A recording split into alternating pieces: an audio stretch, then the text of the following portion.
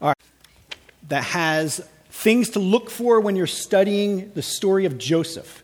So I'd like everybody has a copy there with them, and if you don't, they're in the tables on the back and have some up here, so I want you guys to get them. So if you don't have one, get one. I was supposed to do that during the break, and I blew it, so my fault. So if you don't have one, grab one in the back or grab one from me. That's fine. You're very welcome. Everybody got one? Yeah, take 3 of them. Thank you. Yep. You can tuck them away. We're not going to spend a ton of time looking at them this morning, but I'd love for everybody to have a copy.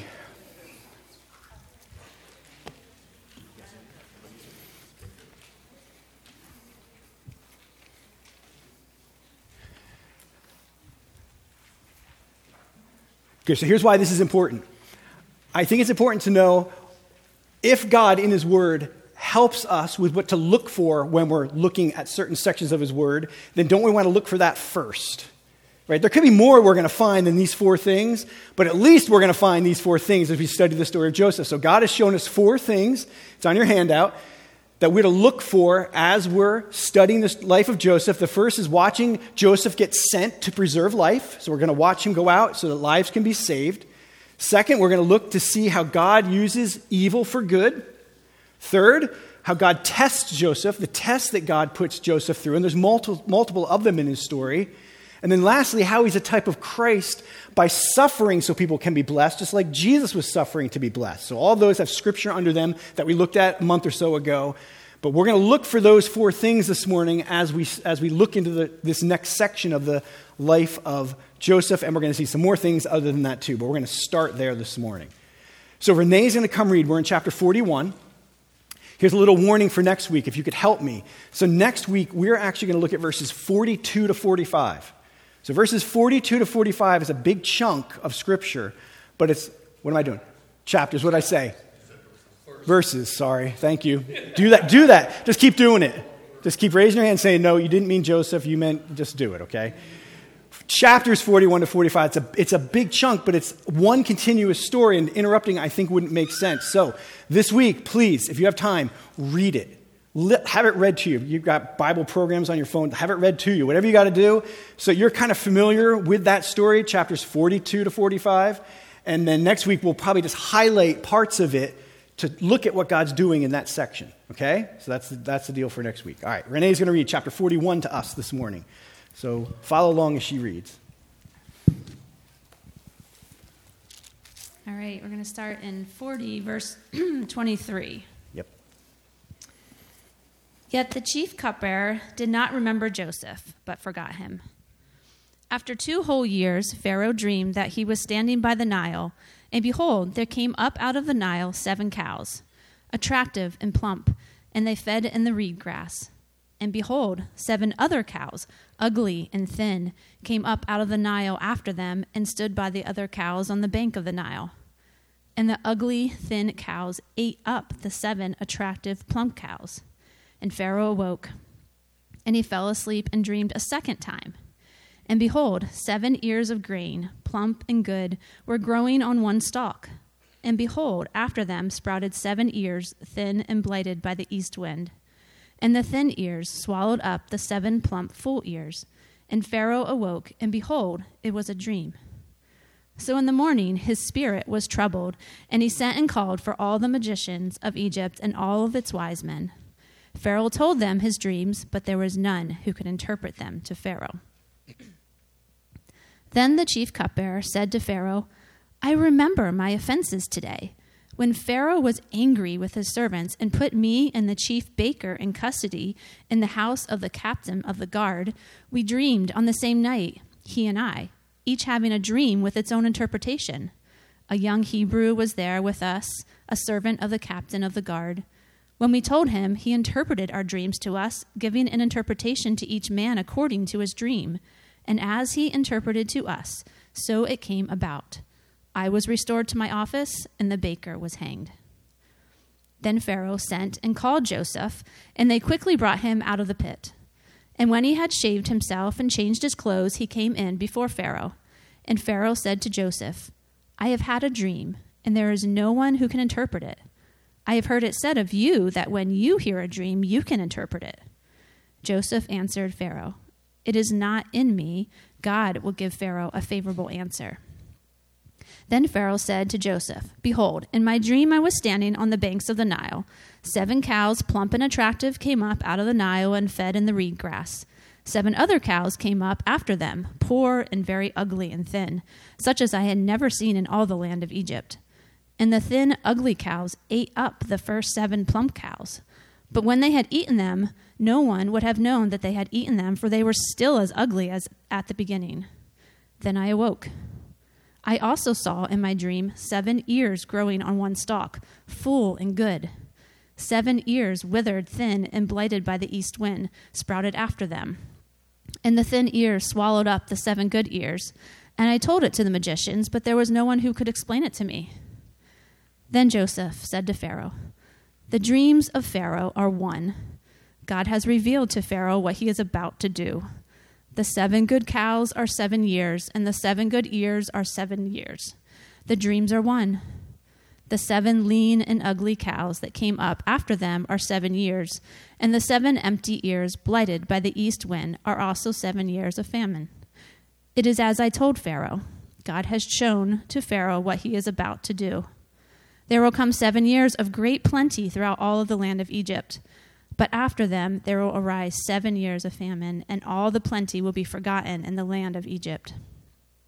The famine will consume the land, and the plenty will be unknown in the land by reason of the famine that will follow, for it will be severe.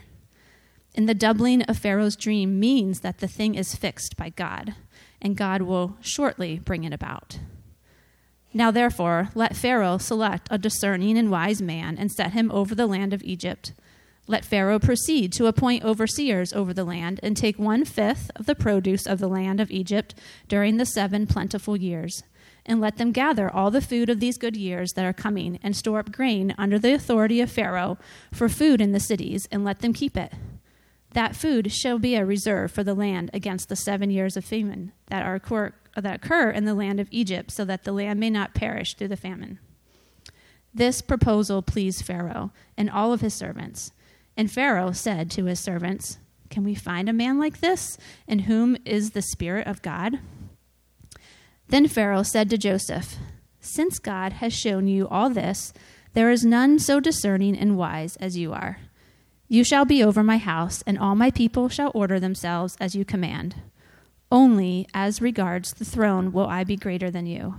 And Pharaoh said to Joseph, "See, I have set you over all the land of Egypt."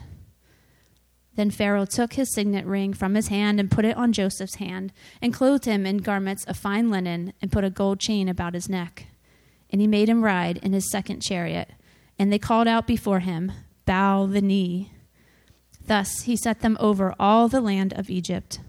Moreover, Pharaoh said to Joseph, "I am Pharaoh, and without your consent no one shall lift up hand or foot in the land of Egypt." And Pharaoh called Joseph's name Zephanath-Paneah, and he gave him in marriage Asenath, the daughter of Potiphar, priest of On. So Joseph went out over the land of Egypt. Joseph was 30 years old when he entered the service of Pharaoh, king of Egypt. And Joseph went out from the presence of Pharaoh and went through all the land of Egypt. During the 7 plentiful years, the earth produced abundantly. And he gathered up all the food of these 7 years, which occurred in the land of Egypt, and put the food in the cities. He put in every city the food from the fields around it. And Joseph stored up grain in great abundance, like the sand of the sea, until he ceased to measure it, for it could not be measured. Before the year of famine came, 2 sons were born to Joseph. Asenath, the daughter of Potiphar, priest of On, bore them to him. Joseph called the name of the firstborn Manasseh, for he said, "God has made me forget all my hardship and all my father's house." The name of the second he called Ephraim, for God has made me fruitful in the land of my affliction. The 7 years of plenty that occurred in the land of Egypt came to an end, and the 7 years of famine began to come, as Joseph had said. There was famine in all lands, but in all the land of Egypt there was bread. When all the land of Egypt was famished, the people cried to Pharaoh for bread. Pharaoh said to all the Egyptians, "Go to Joseph. what he says to you, do." So when the famine had spread over all the land, Joseph opened all the storehouses and sold to the Egyptians, for the famine was severe in the land of Egypt. Moreover, all the earth came to Egypt to Joseph to buy grain, because the famine was severe over all the earth. This is the word of the Lord. Praise be to God.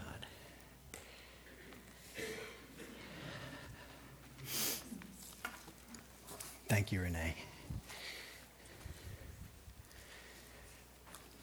All right. So we left last time.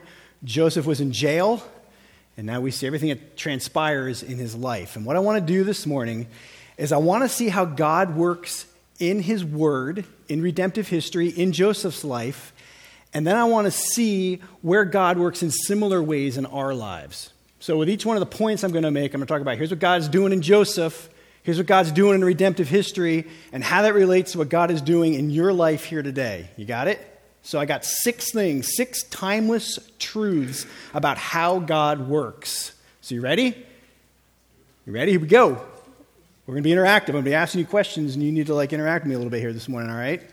Come on, I went to some churches where people were like, yeah, right, and praise the Lord. Come on, let's go. All right, we're in this together. 6 timeless truths or timeless ingredients to how God works. Number 1 is this. God is not in a hurry. God is not in a hurry. We've learned this before in Genesis. God seems to never be in a hurry with anyone's life. The first time that we interacted with Joseph was in chapter 37, verse 2, where we found out he was 17 years old. Now how old is he? He's 30. So 13 years have gone by in Joseph's life. That's 4 chapters. And it seems like a big chunk of that Joseph spent in prison. That's what it seems. You can't really nail down an exact time. If I had to guess, I'd say it was somewhere between 5 and 8 years he spent in jail for a crime that he did not commit. According to Psalm 105, his feet are in pain from the shackles. He's got an iron collar around his neck. I don't know if you picture him strutting around prison. Well, he wasn't. He wasn't having a good time the whole time he was in prison. He may have been in charge of things, but it wasn't a pleasant experience. That's where he spent a big chunk of his life, a big chunk so far of the story he spends in jail.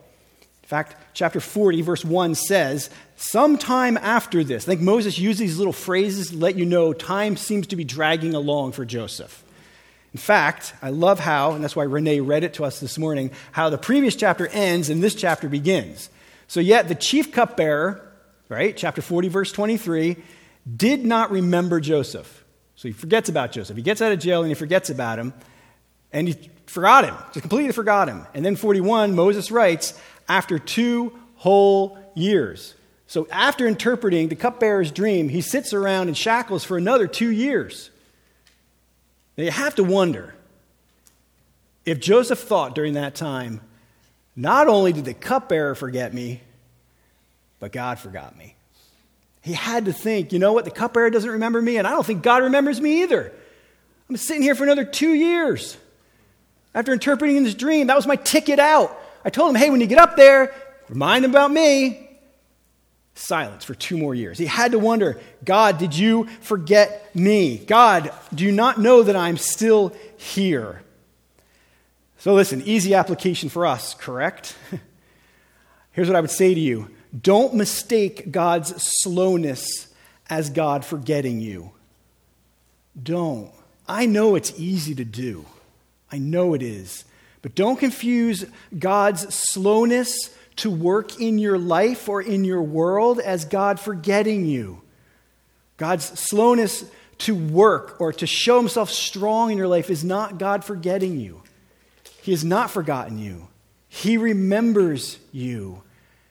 Listen, God is writing a story.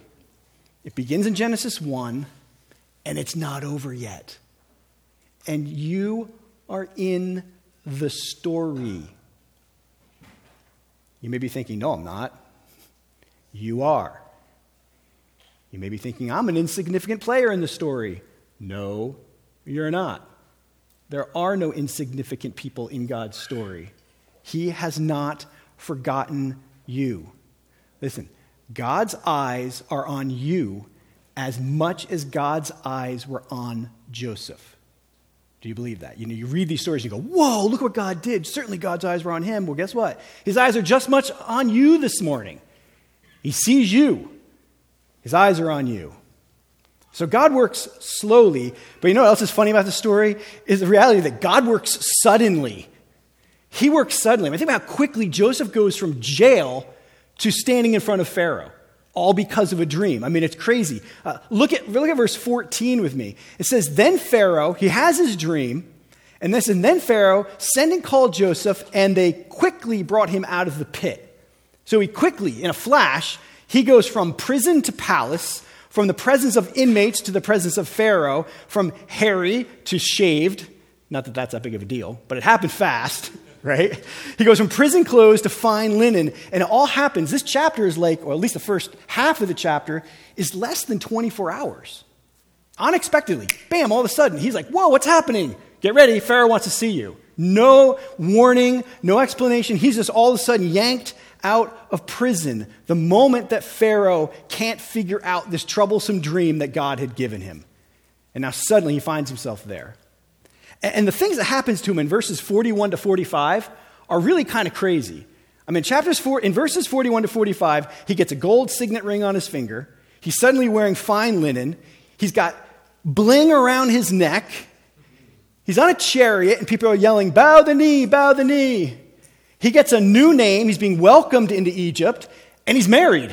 He's got a wife. I mean, all that happened pretty quick. Now, maybe he didn't get married within the first day, but the point is it happened suddenly. It happened quick. It happened really for him very unexpectedly once God pulled the trigger. And so listen to this. Joseph didn't spend 1 second longer in jail than God wanted him to spend in jail.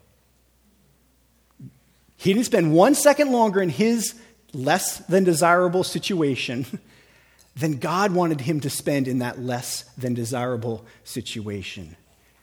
Now make the connection. I know these are hard connections to make, but just like God worked suddenly in Joseph, I think God at times works suddenly in our lives too. I think he does stuff, and sometimes he does it suddenly. In fact, I think sometimes he does it so suddenly that I miss it.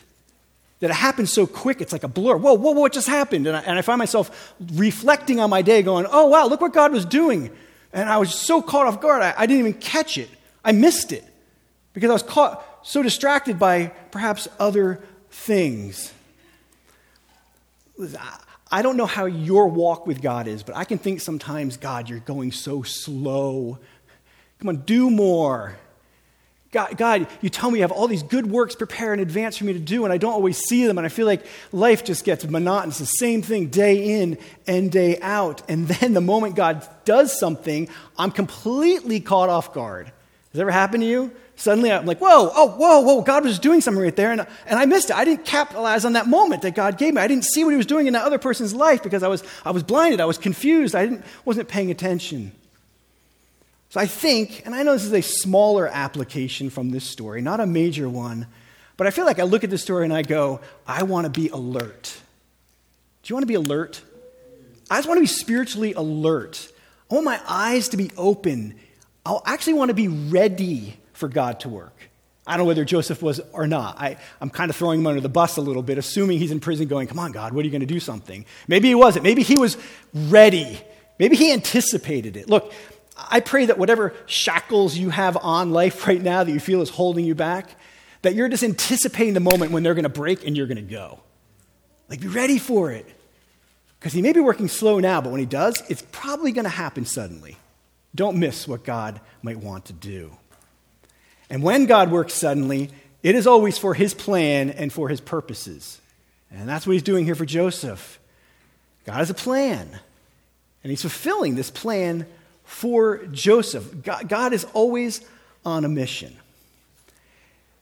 Now, we look at God's plan for Joseph, and it certainly is pretty epic, is it not?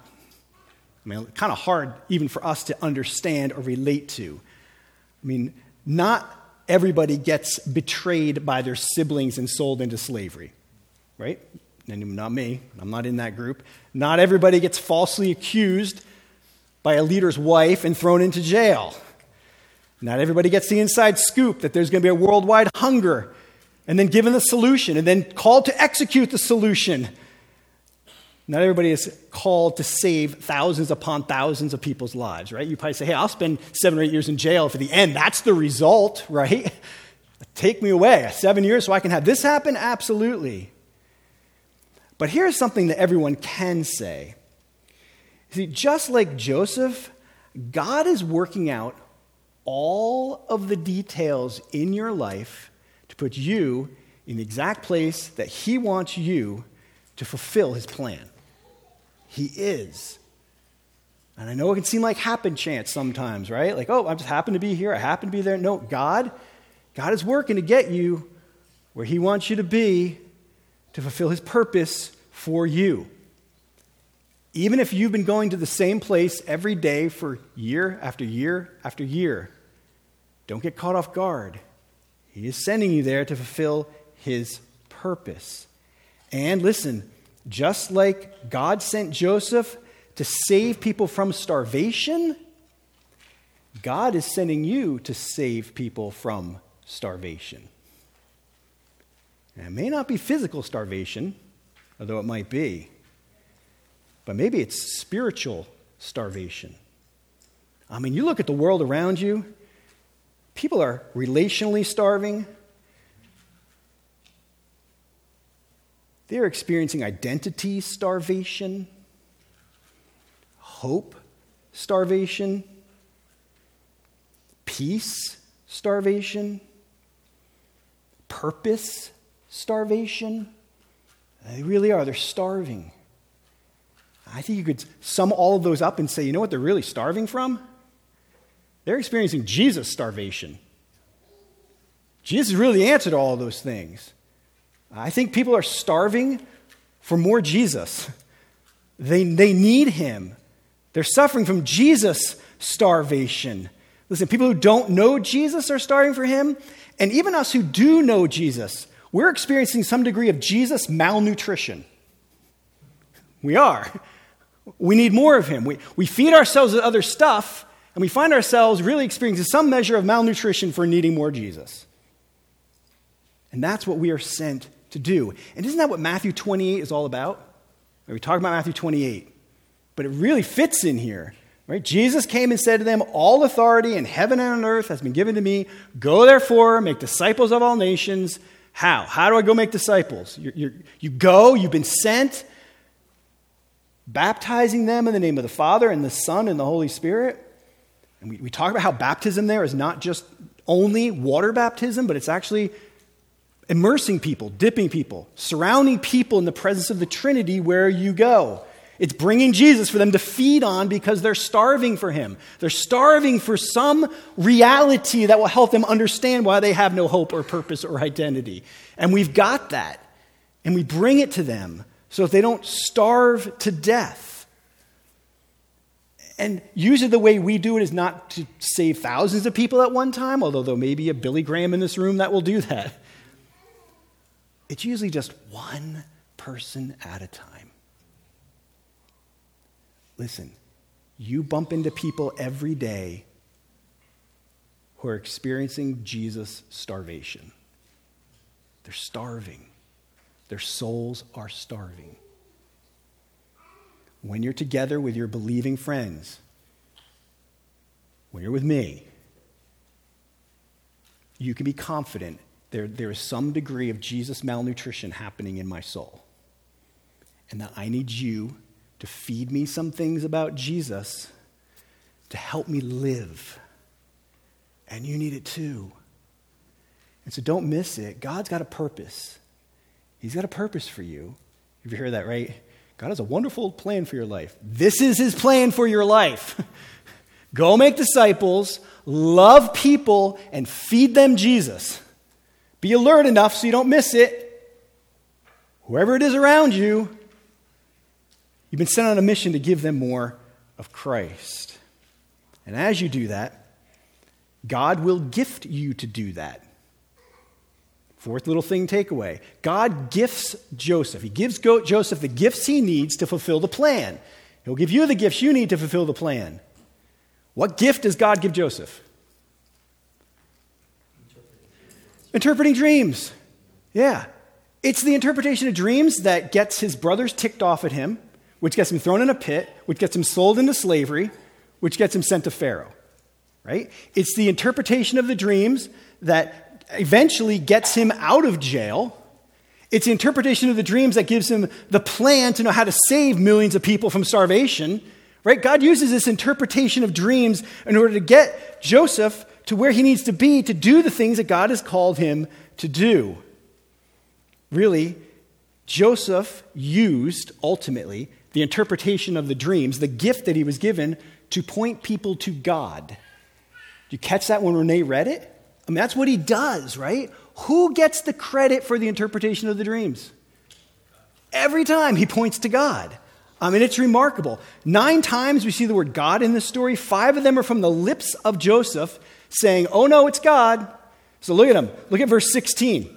If you're circling your Bible, circle these gods because it's important. Verse 16, Joseph says, it is not in me. God will give you a favorable answer. Verse 24, God has revealed to Pharaoh. Verse 28, God has shown Pharaoh.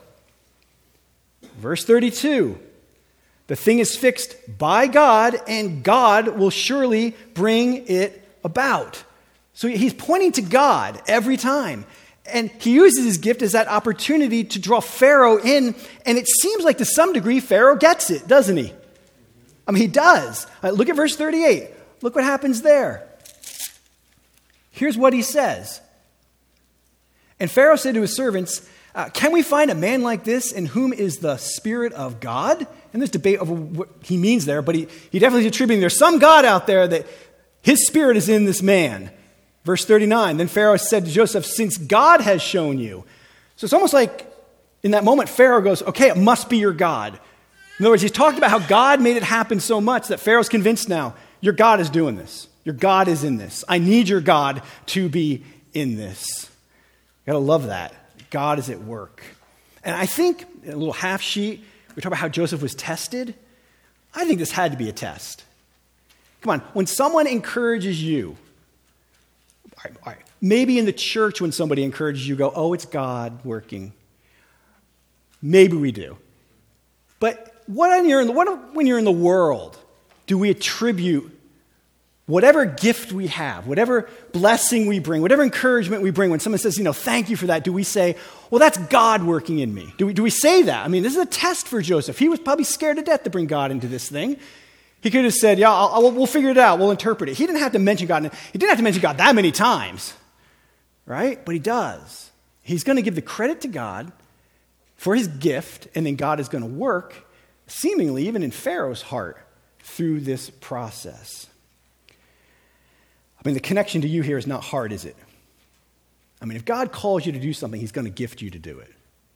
He's going to. He will gift you to do what he has called you to do. That is what God does. God is good at that. Now, we don't have time this morning to get into spiritual gifts and how spiritual gifts work, but I do want to highlight one spiritual gift because God highlights it. It seems like it's one that rises to the surface when we get to the book of Corinthians, and especially 2 Corinthians, and it's the gift of prophecy.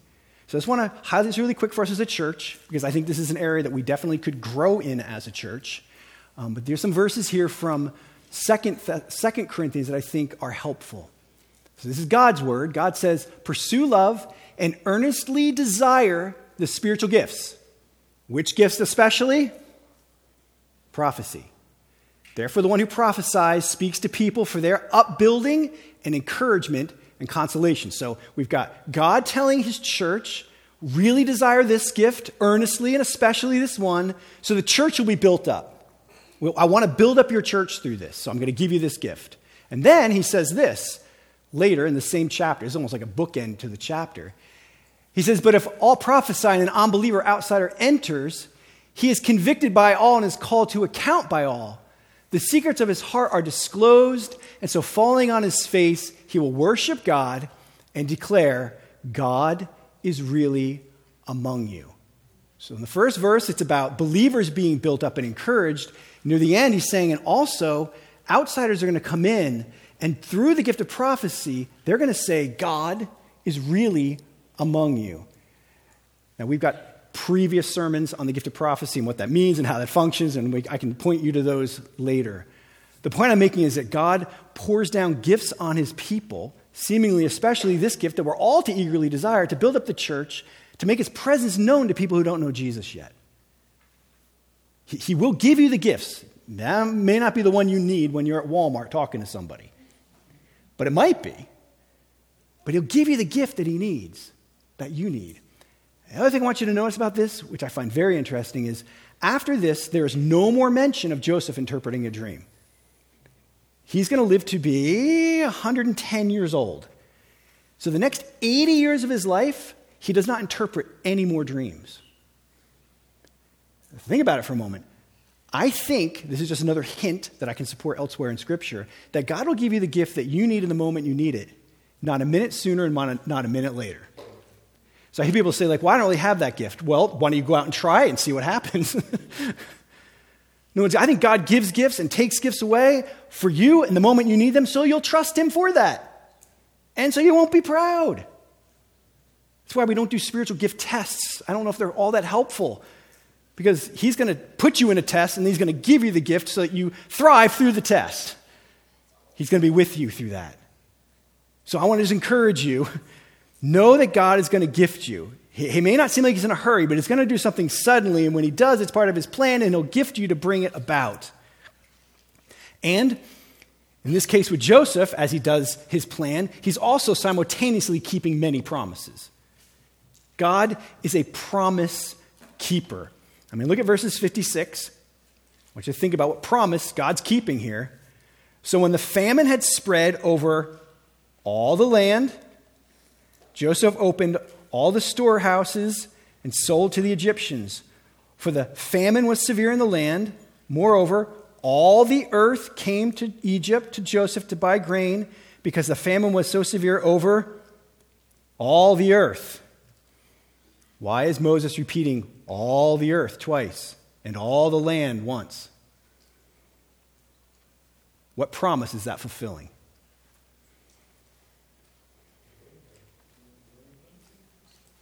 Part of that. Come on, what promise did God make to Abraham in chapter 12? All the nations of the earth will be blessed through you. So we've got two verses previously in Genesis that God is fulfilling. One is in chapter 12. He says, I will bless those who bless you, and him who dishonors you I will curse. And in you, all the families of the earth shall be blessed. Same language, right? And then in Genesis 22 later on, he says, and in you and your offspring shall all the nations of the earth be blessed. Is this not a fulfillment of that? All the nations are coming to him to get food through Abraham, Isaac, Jacob's offspring. So God is keeping his promises. Now, I know this is unique for them and not necessarily for us, but I've told you this before. And you better be doing it. Store up God's promises in your mind and in your heart. Store them up, because there is a war going on in your soul to believe what is true. And everything the enemy is trying to do is to not believe the promises that God has made to you. So you store them up and you believe them. And in Matthew 28, there's a promise there that should push you forward to live on mission. Matthew 28, the verse we memorize, ends with, I will be with you once in a while. I'll be with you always, even to the end of the age. So in the context of this discussion this morning, we go, all right, if God has called me to do something, if he's put a situation in front of me, he's going to gift me to do it, and he's with me to do it. Jesus doesn't go, okay, you go do that, peace out. It's you go do it, and I'm going to be with you, and I'm going to gift you to do it. I mean, you think about it. If we only had eyes to see what God's doing, he sets up the whole situation, then he gifts you to walk into that situation, and he stands there with you and empowers you through the situation. I think he's doing that all the time. I just don't know we always see that that's what he's doing. I don't know if we always identify it as that's what he's doing. Oh, we'd have eyes to see what he's up to. so that we realize this is part of his plan. He sent me here. He's going to gift me to do it, and he's with me in the process. So feed your soul with promises that are going to help you to push forward when you go to make disciples. So this leads Tyler, Jordan, and I together really to have a teeny little discussion with you guys. And it's a little discussion about deacons. It seems that as of today, we have no one that has stepped forward to express any interest in pursuing being a deacon, which Tyler, Jordan, and I would say we're finding a bit perplexing. Is that a good word? Perplexing? Because we know that so many of you are qualified to do it, and we believe gifted to do it, that we're kind of on our heels a little bit going, why? Why haven't people stepped forward? We believe God's building our church, no question about it. We believe you're gifted, we believe God's going to provide, but there's some kind of holdup. And we don't know exactly what it is. And so we, as a family, want to start having more discussions about why that is. We don't know whether maybe it was described, maybe it's too intimidating. Maybe some of you are afraid that if you say yes, you're going to be locked in the rest of your life with no off-ramp, which I understand. Maybe it's overwhelming. Maybe you've had bad experiences in other churches. We don't know all the details for everyone, but we really want to have conversations with you to find out what the holdup might be for some of you. I was joking with Elspeth, but the picture that came to my mind was that we're all a family in the house, and the dishes are piled up in the sink, and everyone's kind of like, let the dishes stay piled. I don't want to do the dishes, like kind of like that. There's a plethora of things that we need to get done. I mean, Jean and Stephen and Ruth, they help organize, put all that list together. It's a lot of stuff. And we really feel like we're ready to do it, and so we need to have conversations to find out what the hesitation might be. So Wednesday night is an equip night. I don't know whether any of you can make it to that or not, but I'd love to make that even just a night just for open conversation. Members just to come and let's just dialogue about what it means to be a deacon and what your holdup might be or what you're curious about. Email us. If we don't know the reasons what the holdup is, then we don't know how to help fix that. Does that make sense? So we don't want to be in the dark trying to figure it out. So share with us what the holdup is, and let's have conversations, because we really believe there's got to be at least 3 or 4 or 5 of you that are called, gifted, ready to go, and we just want to figure out what the disconnect might be right now. Got it? Does that feel like a spanking? It's not supposed to be. I'm encouraged. I know God's doing stuff. We just want to figure out what role we can play to help move you along, to use the gifts God has called you to use to build up his church. All right, back on track. Last thing here, number 6. Here's the last thing that God is doing. And part of me wanted to revolve the whole message around this point, because I think this is a huge piece of the story for Joseph. And that is that God, for Joseph, reverses hardship and affliction. We could say that he uses his suffering for good. We could say that he's finding fruit coming out of his life through the trial that he had to walk through the way that he was mistreated. So look at verse 50 with me. The language of this is so helpful. Let's look at verse 51. Joseph called the name of his firstborn Manasseh, for he said, God has made me forget all my hardship and all my father's house. The name of the second he called Ephraim, for God has made me fruitful in the land of my affliction. Those 2 little phrases are so interesting. I pray they feed your heart this morning. Let me draw your attention to 2 things. First, notice God has made me forget. God has made me fruitful. I mean, you circle those in your Bible. Joseph, you got to think about everything Joseph has been through. It ain't been fun. I mean, you guys think about it. When you watch the news and like John got released from prison after 10 years of being falsely accused and now he's free. And you're like, what? 10 years in jail for something he didn't do? Joseph just spent 8 or so years in jail for something he didn't do. And here's his perspective. God has made me forget. God has made me fruitful. I mean, those are 2 phrases you want to have stored up in your heart. God has made me forget. God has made me fruitful. I mean, Joseph here is so God-centered in these statements about how God had worked in his heart. God is at work. And what was God doing? He was flipping his hardship into fruitfulness. On my personal list of goals every day, it's, I want to be fruitful. Whatever that means, God, I want good fruit to come out of my life today. And here, Joseph is saying, God has flipped my pain into fruitfulness, my affliction into fruitfulness.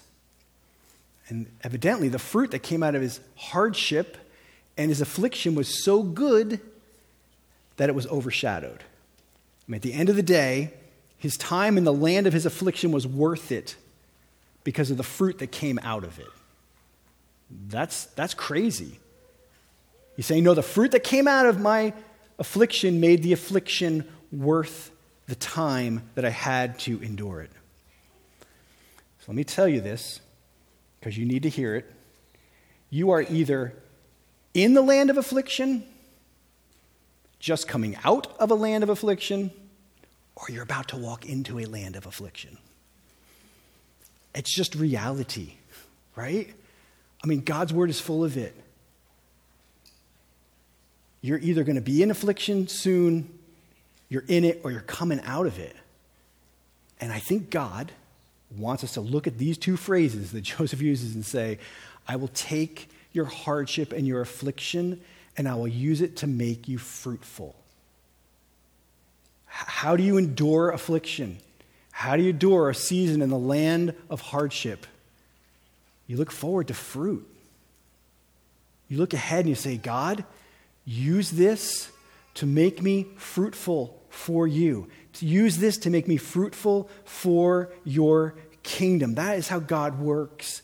I mean, most of us know that. It's usually not on the mountaintop that we're as fruitful as it is after we've gone through the valley of the shadow of death. And then suddenly we come out fruitful. So my encouragement to you this morning is, wherever you are in your land of hardship or your land of affliction, to know that God is going to flip it around and make it fruitful. And you may not see the fruit of it until you see Jesus face to face. And that makes it hard.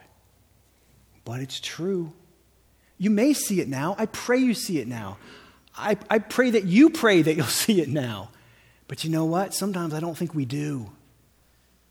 I think there are people that walk through hardship and affliction, and they don't know why the heck they're going through it until the day they die. They just don't know, God, why? It didn't seem like it produced any fruit. I don't understand what you're doing. Listen, this is a trust God that as he brings you through the land of affliction, he is at work, and he will somehow bring fruit from it. He is somehow making it fruitful. And Jesus isn't asking you to do anything that he didn't do. I mean, didn't Jesus walk through the land of affliction and the land of suffering, and look at the fruit that came out of that? You're here today because he walked through the land of affliction. So he's not asking you to do anything that he hasn't already done. And ultimately, isn't that his story? I mean, Jesus goes through the land of affliction and it gets flipped on his head for fruit. And your death will be the same thing. Your death is the gateway to glory. Talk about taking a suffering and an afflicting moment in your life, the moment that you will die, and God flips it around and uses it to get you into eternity with him. I mean, that's what God's about. Taking what seems impossible and using it for good. Taking what seems terrible and making it for good. I mean, it seems like God sets his entire story up in Joseph's life to make it really, really bad, just so he can show how powerful he is to flip it around and make it something good. Almost like that's what God was doing. I think it is what God is doing. And I think at times we need to keep that in mind for ourselves. God, I don't know what you're doing, but I pray you flip it around and use it for your good. I don't know what you're doing in this situation, but please flip it around and use it for your glory. Use it for my fruitfulness for your kingdom. Hard thing to pray when you're in the land of suffering. Hard thing to pray. But I want to encourage you this morning to be aware of where you are in the land of suffering and to be praying for that, God to work that way. I think we could sum up this whole chapter this morning, and it's saying this, that in your affliction and hardship, God is with you and gifting you to fulfill his plan to make you fruitful. And that is just a summary of the chapter. In your affliction, in your suffering, whatever you're going through, know that God's with you. He's with you. And he's gifting you, working in you to fulfill his plan to make you fruitful. I think there's a promise there for you to cling to. Whatever it is you're walking through, in your affliction and hardship, he's with you, gifting you to fulfill his plan to make you fruitful. I want to pray for you, and then we're going to sing a song. Father, I pray that you would help us, whether the affliction and the hardship we're walking through is tiny, teeny-weeny, or whether it's massive. I pray that we wouldn't see that hardship as an interruption to you working. I pray we wouldn't see it as you forgetting us. I ask that instead we would see it as you wanting to make us fruitful, and that you're going to be with us through that. God, I know the reality of this truth from this story has to take root tomorrow morning. It has to take root this afternoon and tomorrow morning, not even right now. And so, Spirit, I ask you to flood my friends' hearts with this reality of what you're doing in such a way that tomorrow, when they're in the middle of the hardship, when they're in the middle of the suffering, they'll remember that you've not forgotten them, and that you're with them, and that you have a plan, and that your desire is to make them fruitful. So do that, I pray, Spirit. Do that in our hearts, that we'd have hope in those moments that seem hopeless. We'd have purpose in those moments that seem so purposeless, because we believe that you're at work in our lives just as much as you were in Joseph's life. And may we see that and embrace it, I pray. In Jesus' name, amen.